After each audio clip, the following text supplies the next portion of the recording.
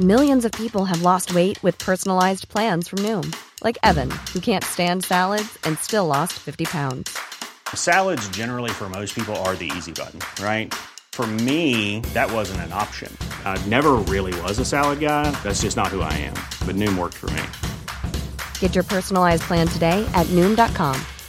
Real Noom user compensated to provide their story. In 4 weeks, the typical Noom user can expect to lose 1 to 2 pounds per week. Individual results may vary.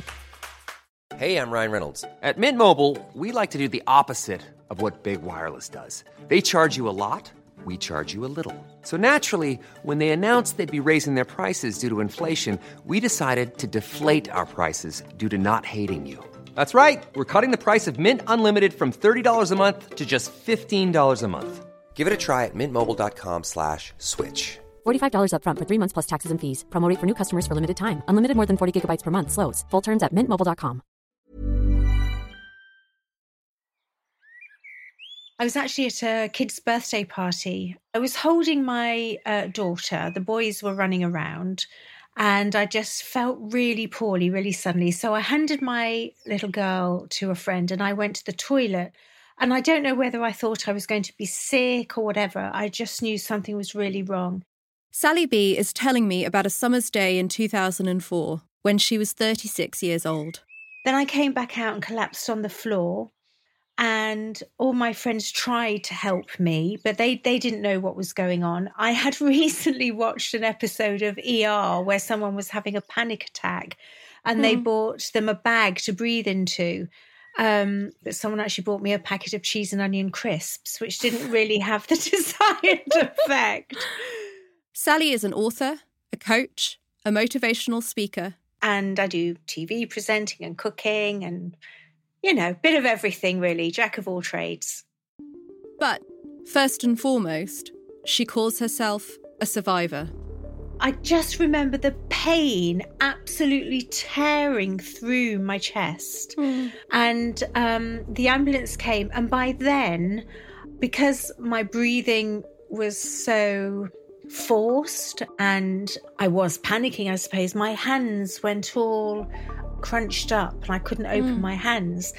And so the ambulance guys presumed I was having a panic attack. And I was trying to explain, well, I am panicking now, but it didn't start that way.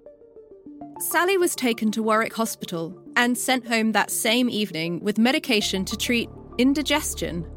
Then a couple of days later, ended up back in hospital with the same chest pain, was given an ECG, and a student nurse saw the ECG and she was like, oh my goodness, this is saying you're having a heart attack. So she called the cardiologist down.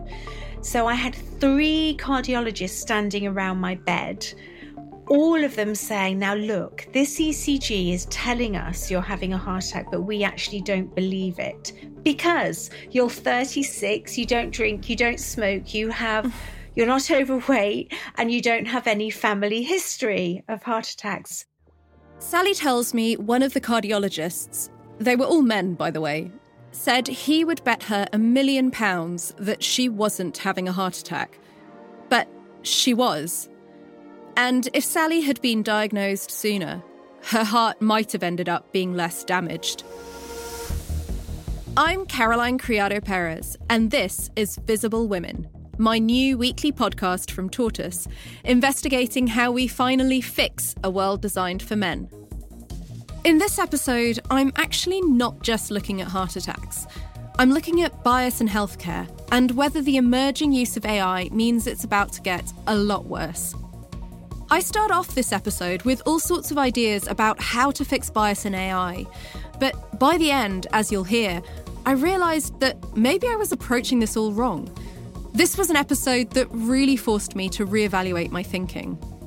Oh, and if you're the cardiologist that owes Sally £1 million, get in touch. I'll get you her bank details.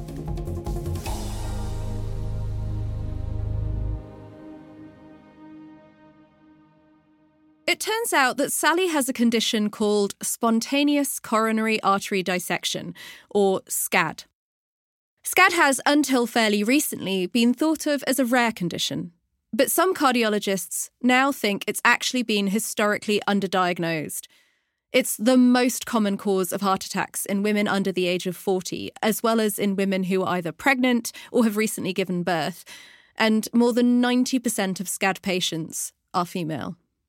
The thing that's so shocking about Sally's story is that it's about more than just the fact that her symptoms weren't taken seriously, although that's bad enough. It's that 12 years later, it happened all over again. So I was older. I knew all about my condition by then. I had my ECG laminated up on the fridge. I had a cardiologist letter up on the fridge. I knew what I had to do in an emergency. I understood how dangerous it was. And then I woke up in the morning and that pain just hit me again, and I knew exactly what it was. This was in 2016, by the way. We phoned the ambulance, they came, and they wouldn't take me seriously at all. So the paramedic that came said it could just be angina, it could be menopause, lots of women your age get chest pain, and he wanted to take me to the little local hospital where I live. And I said, no, I have to go to the big hospital with cardiology. He wouldn't listen and he wouldn't take me. I was crying. I was sobbing, not from pain, although I was in pain, but from frustration. The paramedic did an ECG to check Sally's heartbeat, but she knew the equipment he was using wouldn't pick up her kind of heart attack. Sally explained this to him, but it didn't help. Her husband ended up phoning her cardiologist. And even my cardiologist was almost begging this paramedic, no, please, you must take her to the bigger hospital. And he still was arguing. So it took 20 minutes for this paramedic to say, oh, all right, then we'll take you to the further hospital. And that could have been the last 20 minutes of my life. Sally's story is shocking, but I didn't find it surprising. Women who have a heart attack in the UK are 50% more likely to be misdiagnosed than men. They are also more likely to die. And it's basically because the vast majority of medical data we have collected historically and continue to collect today, including in cardiovascular research, has been in the male body. Male humans, male animals, even male cells. The gender data gap in healthcare was actually what prompted me to write my book, Invisible Women. It was all about the systematic underrepresentation of women in data. I was used to men being the default humans in politics, in the media, in books and films, and even banknotes. Long-time fans might remember that as one of my greatest hits. The new Jane Austen £10 note announced today. But to find that this default male bias existed in science, in medicine, that the male body was being treated as an essentially gender-neutral body in a field that is, and I cannot stress this enough, literally focused on studying actual human bodies, and that the result of this default male bias was that women were dying, well, that was a shock. To put it in context, under the age of 65, double the number of women die of cardiovascular disease than from breast cancer. It's the leading cause of death for women in the world. This is Dr. Nishat Siddiqui. She's a consultant cardiologist at a busy teaching hospital in South Wales, and 50% of her workload is women. Nishat tells me that the most common symptom of a heart attack for both men and women is chest pain. For some women, the chest pain may feel more like a tightness across the chest. Research also shows that some women will experience different symptoms, like breathlessness, nausea, fatigue. But Nishat says the symptoms aren't really the problem. The problem is that even when women do present with the classic symptoms of a heart attack, like Sally did, no one believes that they are, in fact, having a heart attack. Women themselves present late on the whole, and when they do present, their symptoms are often dismissed as stress and anxiety related. It's a bit of a vicious circle. The lack of research on women means doctors know less about what a heart attack looks like in women. This leads to underdiagnosis, which in turn fuels the perception that heart attacks don't happen in women, and so the cycle continues. Nishat tells me that doctors are often not thinking about female-specific risk factors when they're assessing patients. So, for example, if a woman has been pregnant and she has had a preterm baby, or if she's had preeclampsia, hypertension, or gestational diabetes. That automatically, it's like a warning, red flag that she's at a higher risk of developing cardiovascular disease. And yet when I see patients who've come to me from my other colleagues, quite often nobody has bothered checking their past history. I think about Sally. Her cardiologists were so busy ignoring her ECG results because a 36-year-old female couldn't possibly be having a heart attack, that they never thought to ask about her pregnancies. In fact, recent data shows that an increasing proportion of people hospitalised with a heart attack in the US are under 55, and the largest increase is in young women. But because we have for years relied on medical data collected in men to treat women, doctors simply have not been sufficiently educated on female-dominated risk factors, which aren't exclusively related to pregnancy, by the way. Other risk factors include starting your periods before the age of 11, having irregular cycles, and suffering from autoimmune disorders, which themselves disproportionately affect women. The result of this male bias is that when women turn up at a hospital, like Sally did, they often don't get properly examined. Across the board, men were more likely to receive all of the standard treatment compared to women. Nishat tells me about one study that compares men and women's outcomes after having had a heart attack. The only thing where women had a higher incidence of getting something more than men in that study was that women were more likely to die from a heart attack than men. In fact, according to research funded by the British Heart Foundation, more than 8,000 women died between 2002 and 2013 in England and Wales because they did not receive the same standard of care as men. I knew about the poor outcomes for women who have heart attacks from researching my book, Invisible Women. I also knew that these poor outcomes are intrinsically related to the overrepresentation of men in cardiovascular research. There is a huge data gap here, and it's one that I've been worrying about for years now. But there's a related issue I mentioned in Invisible Women that's been making me even more worried. Can artificial intelligence make healthcare better for all of us and save the NHS? People should stop training radiologists now. It's just completely obvious that within 5 years, deep learning is going to do better than radiologists because it's going to be able to get a lot more experience. Just to start with the basics, AI refers to artificial intelligence, computers which have been taught to think for themselves.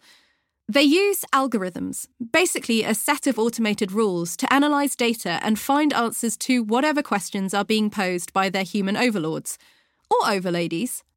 We're all used to thinking of AI as neutral and objective, and sure, AI doesn't literally hate women and want us to die. As far as I'm aware, AI has no strong feelings on the matter. But AI is only as good as the data we feed it. And when it comes to medical data on women, the data is pretty non-existent. Still though, you might ask, why does this make AI any worse than human doctors? They are also only as good as the data they are fed. And yes, that's true, but humans also aren't on the whole any worse than the data they're fed. AI, on the other hand, suffers from something called bias amplification. Readers of Invisible Women may remember a study I cited where an algorithm was trained on a very commonly used open-source image dataset. The dataset had a bias whereby pictures of cooking were 33% more likely to include women than men. But after the algorithm was trained on this dataset, it was connecting pictures of cooking with women 68% of the time. That is, it was labelling pictures of men as female just because they were standing in a kitchen. This example might not sound very life and death, but imagine an algorithm this biased let loose in a hospital. One of the things that we're starting to really uncover is that, yeah, the algorithm can magnify bias, but ultimately the healthcare system in itself, before AI ever entered the picture, is in fact inequitable. This is Irene Chen. She works on machine learning for equitable healthcare and is currently a PhD student at MIT. I wanted to ask Irene about my concerns that adding AI to the mix risks making everything worse. The systematic underdiagnosis of women already leads to a perception among human doctors that women don't have heart attacks, that vicious cycle we mentioned. But what about an algorithm trained on a data set riddled with these missed heart attacks?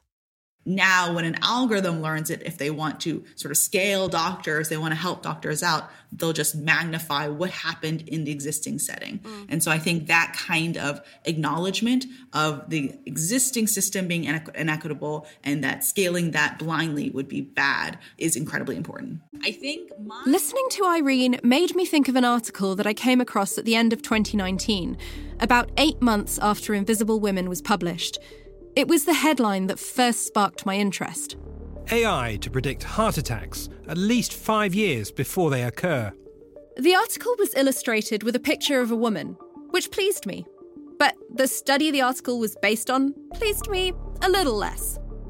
The studies the algorithm had been trained on were heavily male-dominated, and the paper provided barely any sex disaggregated data. The lead author of the paper was quoted in the article saying, "We genuinely believe this technology could be saving lives within the next year." Men's lives, maybe. Women's lives? Well, that might have to wait. I was so frustrated reading this study. I knew what the research said about bias in healthcare and bias in AI, and it made me so angry that algorithms like this were still being produced, their gender-neutral claims credulously reported by the media. Why wasn't anyone paying attention? And more importantly, what needed to be done to change this?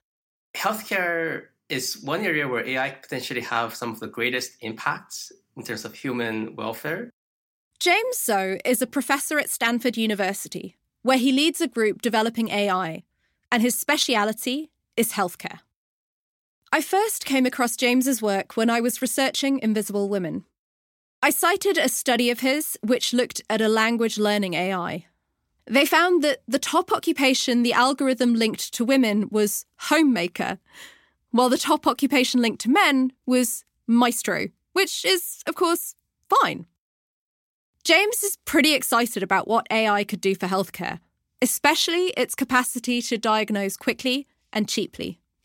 But he also says there are a lot of issues to be ironed out before it can be safely deployed.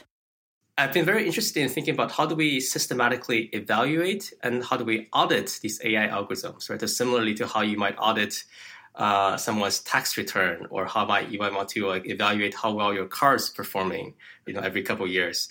We also want to have systematic ways to really evaluate these AI models. But that's not really happening right now. And yet, over in the US, James tells me that the FDA has already approved 130 AI medical devices to be used on patients.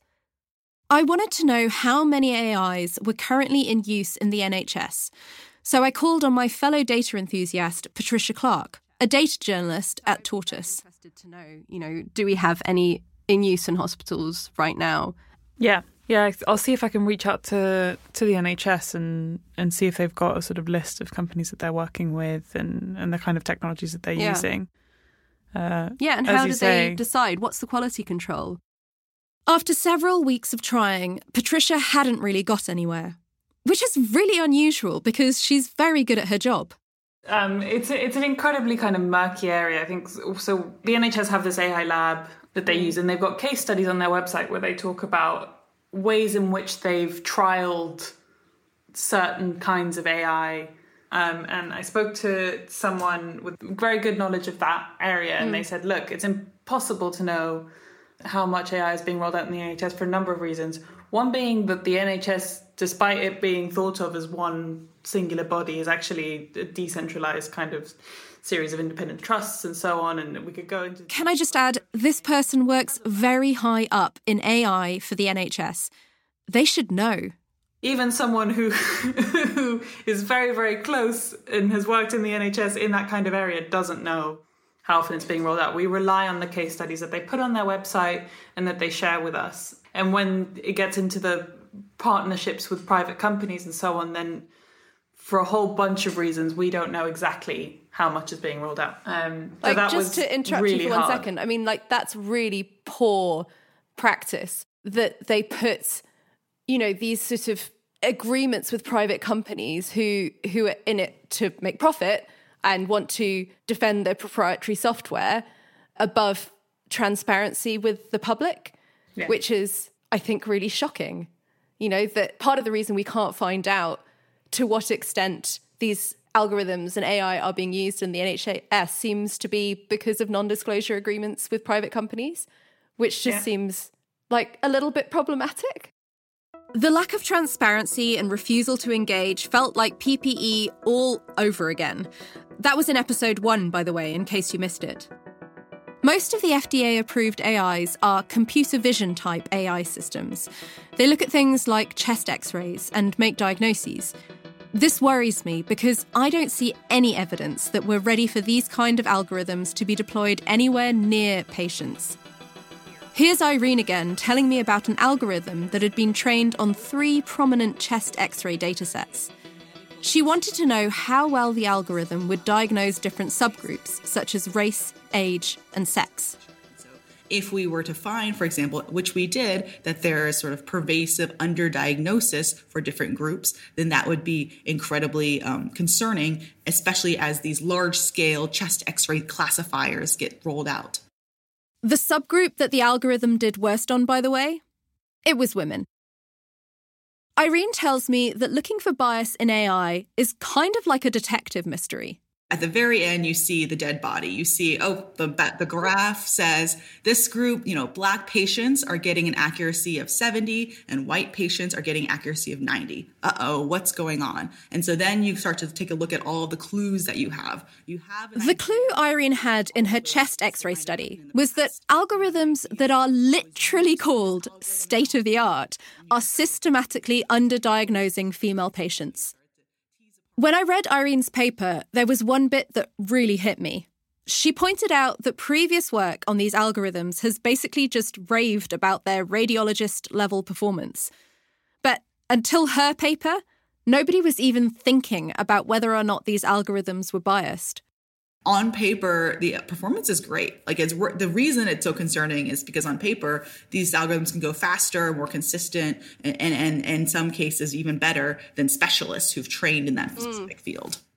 But bodies don't exist on paper, and in bodies, things look considerably less rosy.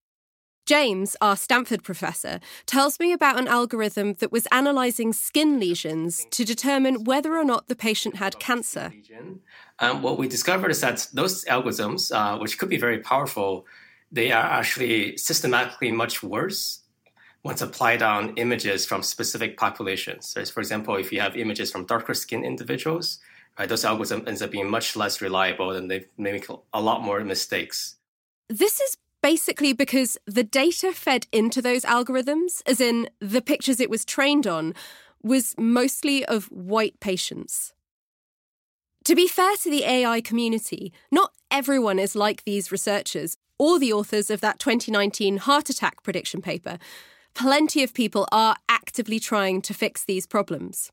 Yes, I think the view in the community has definitely changed quite a lot over the last 5 years. I think now, in 2022, there is much broader acceptance and recognition that it's really important to build algorithms, AI algorithms that are trustworthy. And by being trustworthy, certainly reducing and evaluating and mitigating these biases is one big component of that.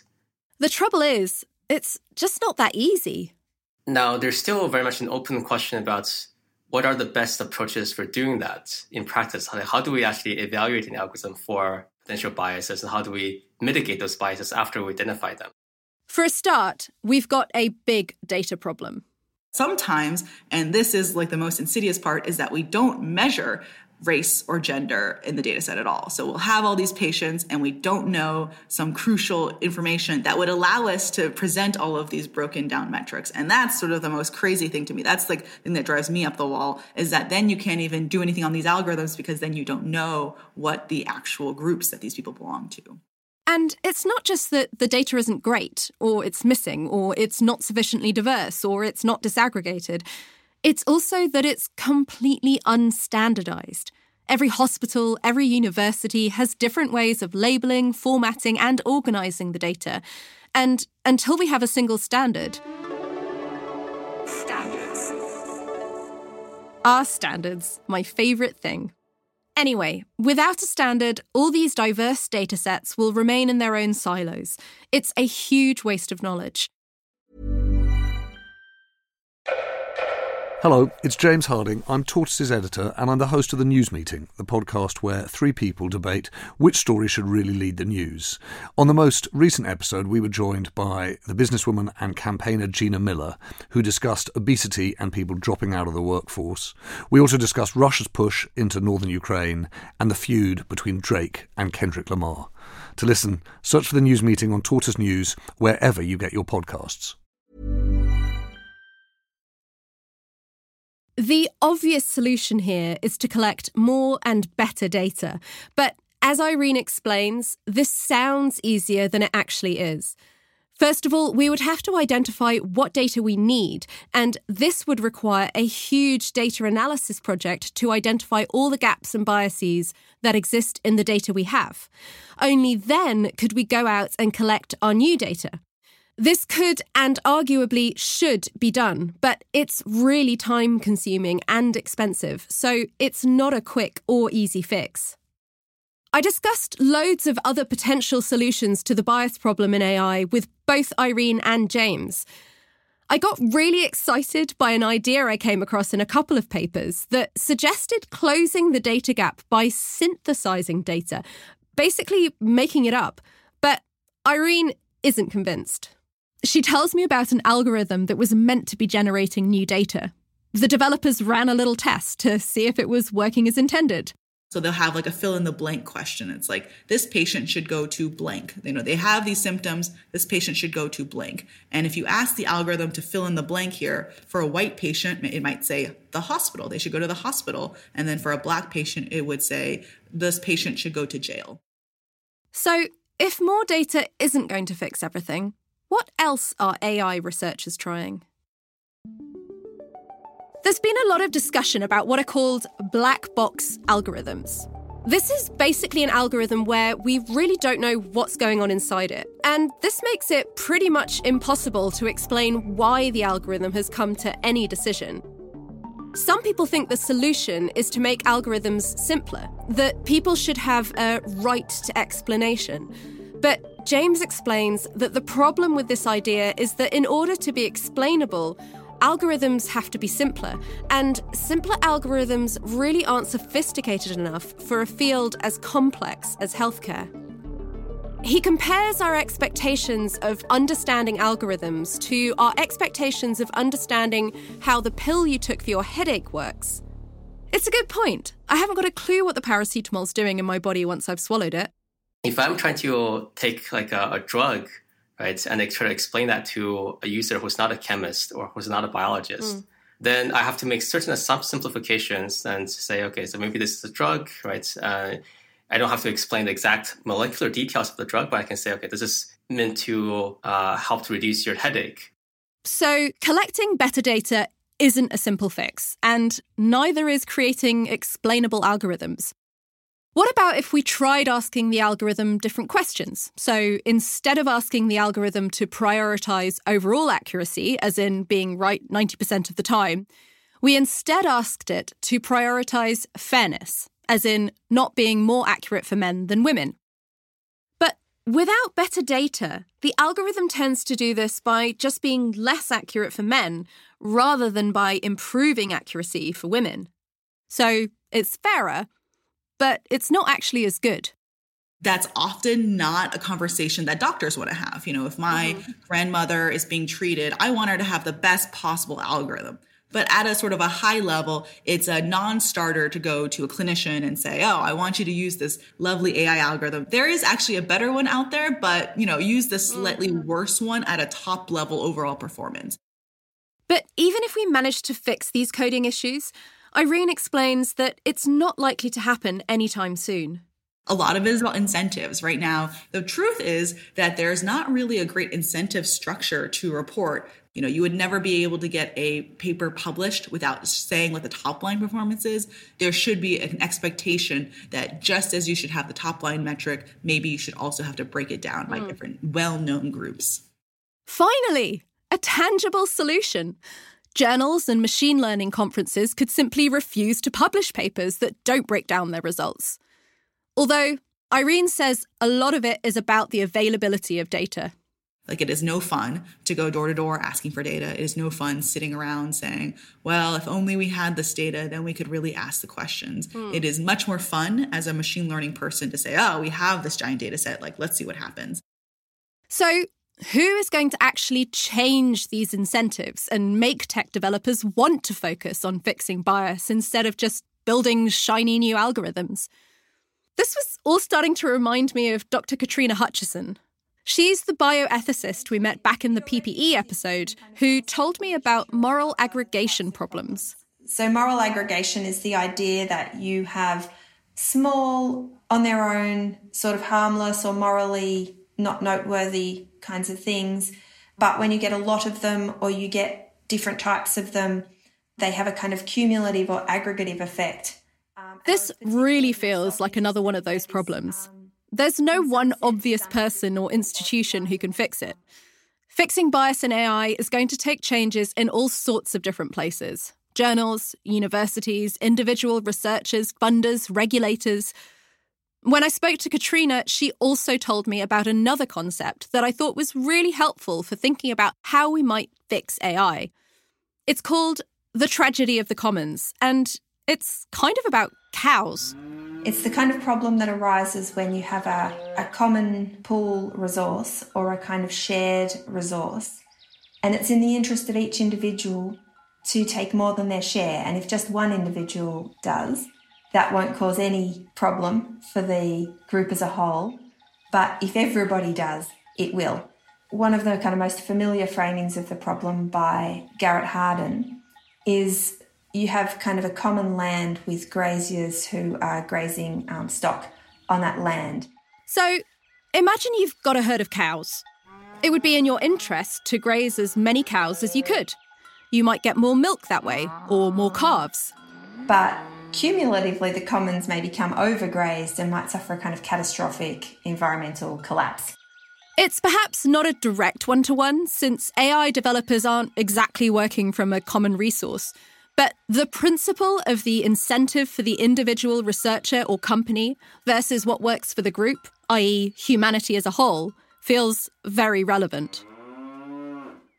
Katrina has done some research applying the idea of the tragedy of the commons to the development of medical devices, and she's found similar problems to what I found with AI, and PPE for that matter. And then there's this expediency issue. There's just so many forces that are saying do things more quickly, do things more cheaply, make medical devices that suit everybody, not different devices for younger people, older people, women, men, people who have... For an individual AI developer, it might make sense to create an algorithm that doesn't consider sex, because it will be quicker and cheaper to develop. But when that algorithm turns out to discriminate against women, well, that's a tragedy of the commons, because the end result is women dying from preventable causes. So how can we make the individual AI developer care about the commons? Katrina says there are two approaches. The first would be for members of the AI community to come together as a group and agree a shared set of rules. A standard, if you will. There has to be a kind of agreement that everybody will do the right thing in the same way. Otherwise, some people will kind of exploit the goodwill of other people. The other approach is regulation. If you're going to be punished or you're not going to be able to have your device on the market unless you conform with certain kinds of policies, you'll do it even if otherwise, if the policy wasn't there or the rule wasn't there, it wouldn't have been in your interest to do so. So even if it's a burdensome or costly, if that's the rule and that's the only way you're going to be able to kind of play the game or be able to have your device on the market, you will follow that rule. So there are other tangible solutions too, like increasing diversity in the AI workforce, which is incredibly male-dominated. I think it's one of the factors that we definitely want to be very thoughtful about, right? So as you know, I think the AI workforce among AI researchers and AI developers is not very diverse. It's certainly not balanced across gender. You can say that again, James. In fact, a 2019 study reported that only 18% of authors at leading AI conferences are women, and more than 4 out of 5 AI professors are men. The same study revealed that women made up only 15% of AI research staff at Facebook and only 10% at Google. Research shows that scientists from underrepresented groups often study topics that have traditionally received less research effort. They also tend to produce more novel research, but they get less funding and their innovations are taken up at lower rates. A lack of diversity in innovation can also produce some embarrassing mistakes, as Apple found out when they launched their comprehensive health tracker app back in 2014. The app could track your intake of copper and molybdenum. Yeah, I don't know what that is either. But it couldn't track your period.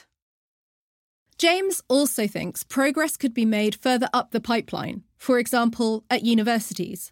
And I would love for these topics to be more deeply integrated into the curriculum, like in computer science, in data science, in statistics.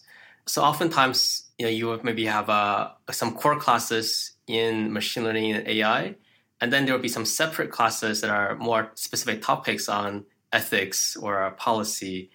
But I think it would be more effective if those classes ends up integrated. And remember James's whole thing about auditing AI?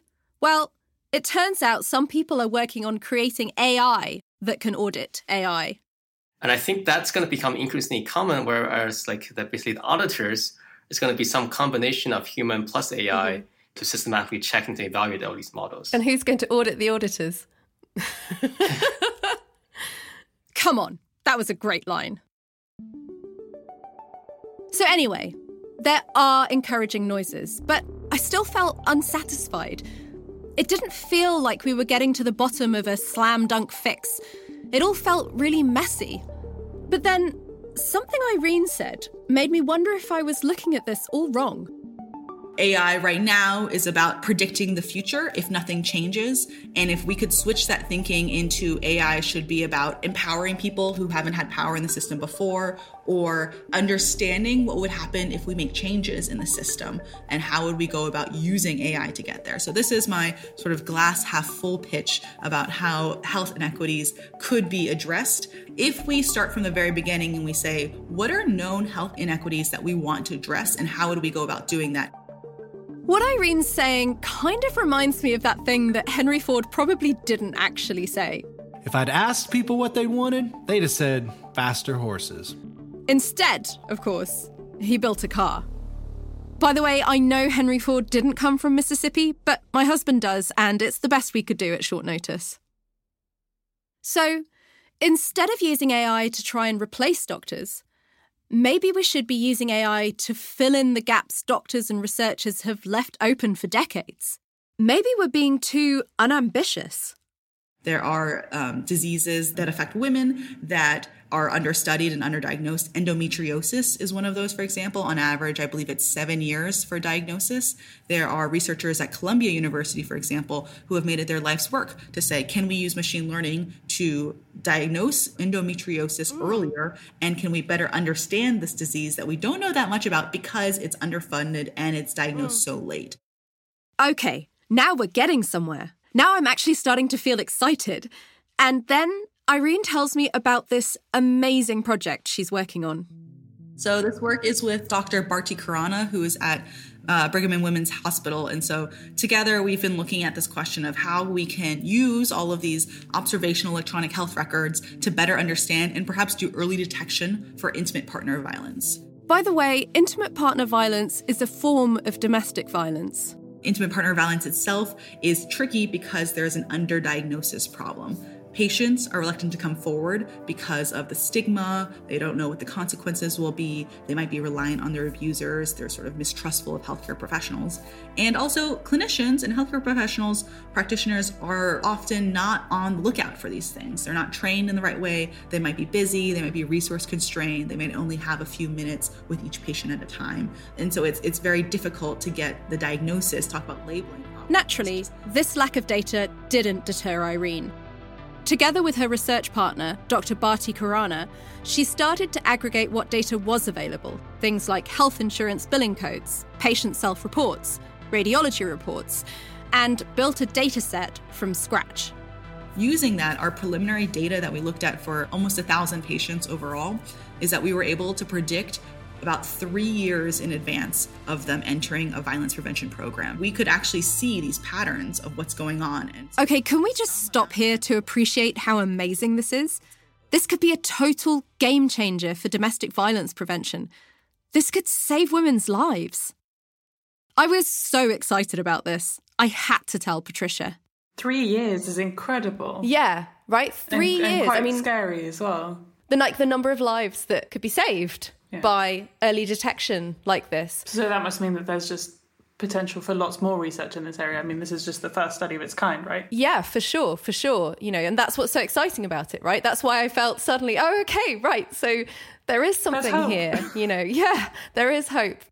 And what's more, we can find what are sort of risk factors, what are smoking guns that we might say, oh, this is like a huge, if we see this on a radiology report, this would be a huge thing that we'd be concerned with. One of which is an ulna fracture. So the ulna is the bone in your forearm. And essentially, people might come in and say, oh, I fell, and that's why I fractured my ulna. But if you fall, you fracture your wrist.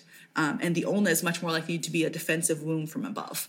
And so the ulna fracture can then become almost like a very high predictor that something is going on. And so if we were able to find even a few more of these predictors, we could then empower clinicians.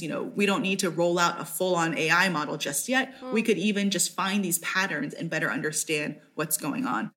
I'm just blown away by this. Already, Irene's work has produced tangible results that can be used to help patients right now, even without rolling out an algorithm. And as Irene says, what makes this research so important is that it's filling in a data gap. No clinical trial would study this. This is definitely not something that is prioritized funding-wise. So it's a very exciting project. It's definitely ongoing, and I'm excited to see what else we can find. It's incredibly exciting. Oh, and yes, Irene did sex disaggregate her data. But her approach is not very popular yet. She tells me there aren't many people working on health inequities in machine learning. Still, the work is being done. When I was researching this topic, I read about an algorithm that looked through studies on 11 different diseases going back 52 years to determine the extent of the data gap. This is hugely important work. It's also hugely costly and time-consuming to do it by hand.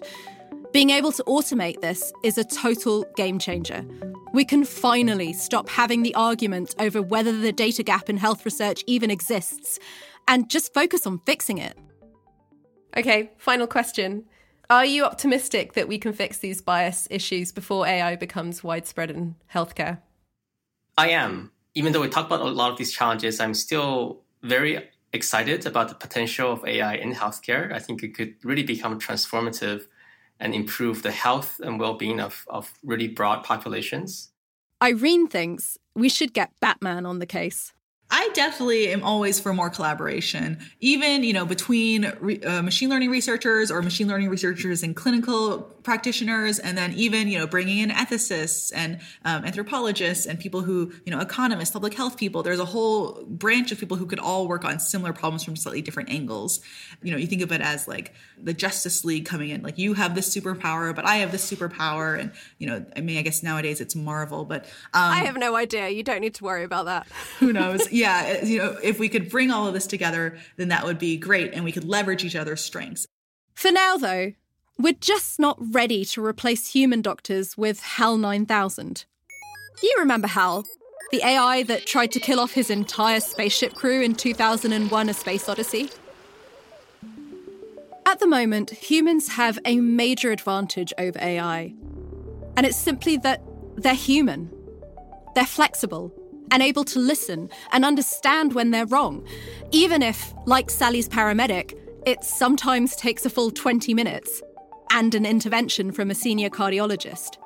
Why do you think he was so reluctant to believe you? All I know was the situation at the time. He'd had a directive to say that you can't have a heart attack without something called ST elevation. An ST elevation is a kind of elevation on your ECG. I knew that their ECG machine wasn't picking it up, but I knew I was having a heart attack. But he was following his protocol, which told him no ST elevation, no heart attack. And that's why I think it's got to be a human response as well as a protocol generic response. We can make people better. And in fact, we are, even if it's slow work. I have to say that when I got to the hospital, the care was absolutely amazing. And they knew about my condition because I'd been raising awareness, so had everyone else. So actually, when I went in, they went, "We know exactly what to do with you. We've had the SCAD research team in telling us about this," and they knew exactly what to do. The treatment was amazing. But that wouldn't have mattered if I hadn't have made it that far. Sally was lucky that those 20 minutes didn't cost her her life. But women shouldn't have to rely on luck. Women should be able to rely on data. Better data means better doctors, both of the human and the AI persuasion. And AI could have an important role to play in collecting and auditing that data. Meanwhile, I'm excited to see what Irene does next, and to hear about the next algorithm that we didn't even know we needed. Thanks for listening to this episode of Visible Women from Tortoise. If you're a Tortoise Plus listener on Apple Podcasts or a Tortoise member, listen out for a bonus episode coming on Friday. As for the rest of you, if you're hungry for more, go to tortoisemedia.com/Caroline and use my code Caroline50. This episode was written and produced by me, Caroline Criado Perez, alongside Hannah Varrell and Patricia Clark. The executive producer is Basha Cummings. It features original music by Tom Kinsella and sound design from Studio Klong.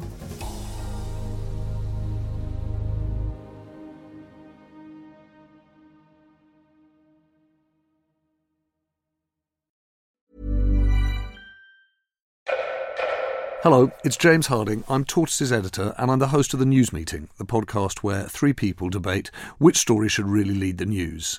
On the most recent episode, we were joined by the businesswoman and campaigner Gina Miller, who discussed obesity and people dropping out of the workforce. We also discussed Russia's push into northern Ukraine and the feud between Drake and Kendrick Lamar. To listen, search for The News Meeting on Tortoise News wherever you get your podcasts.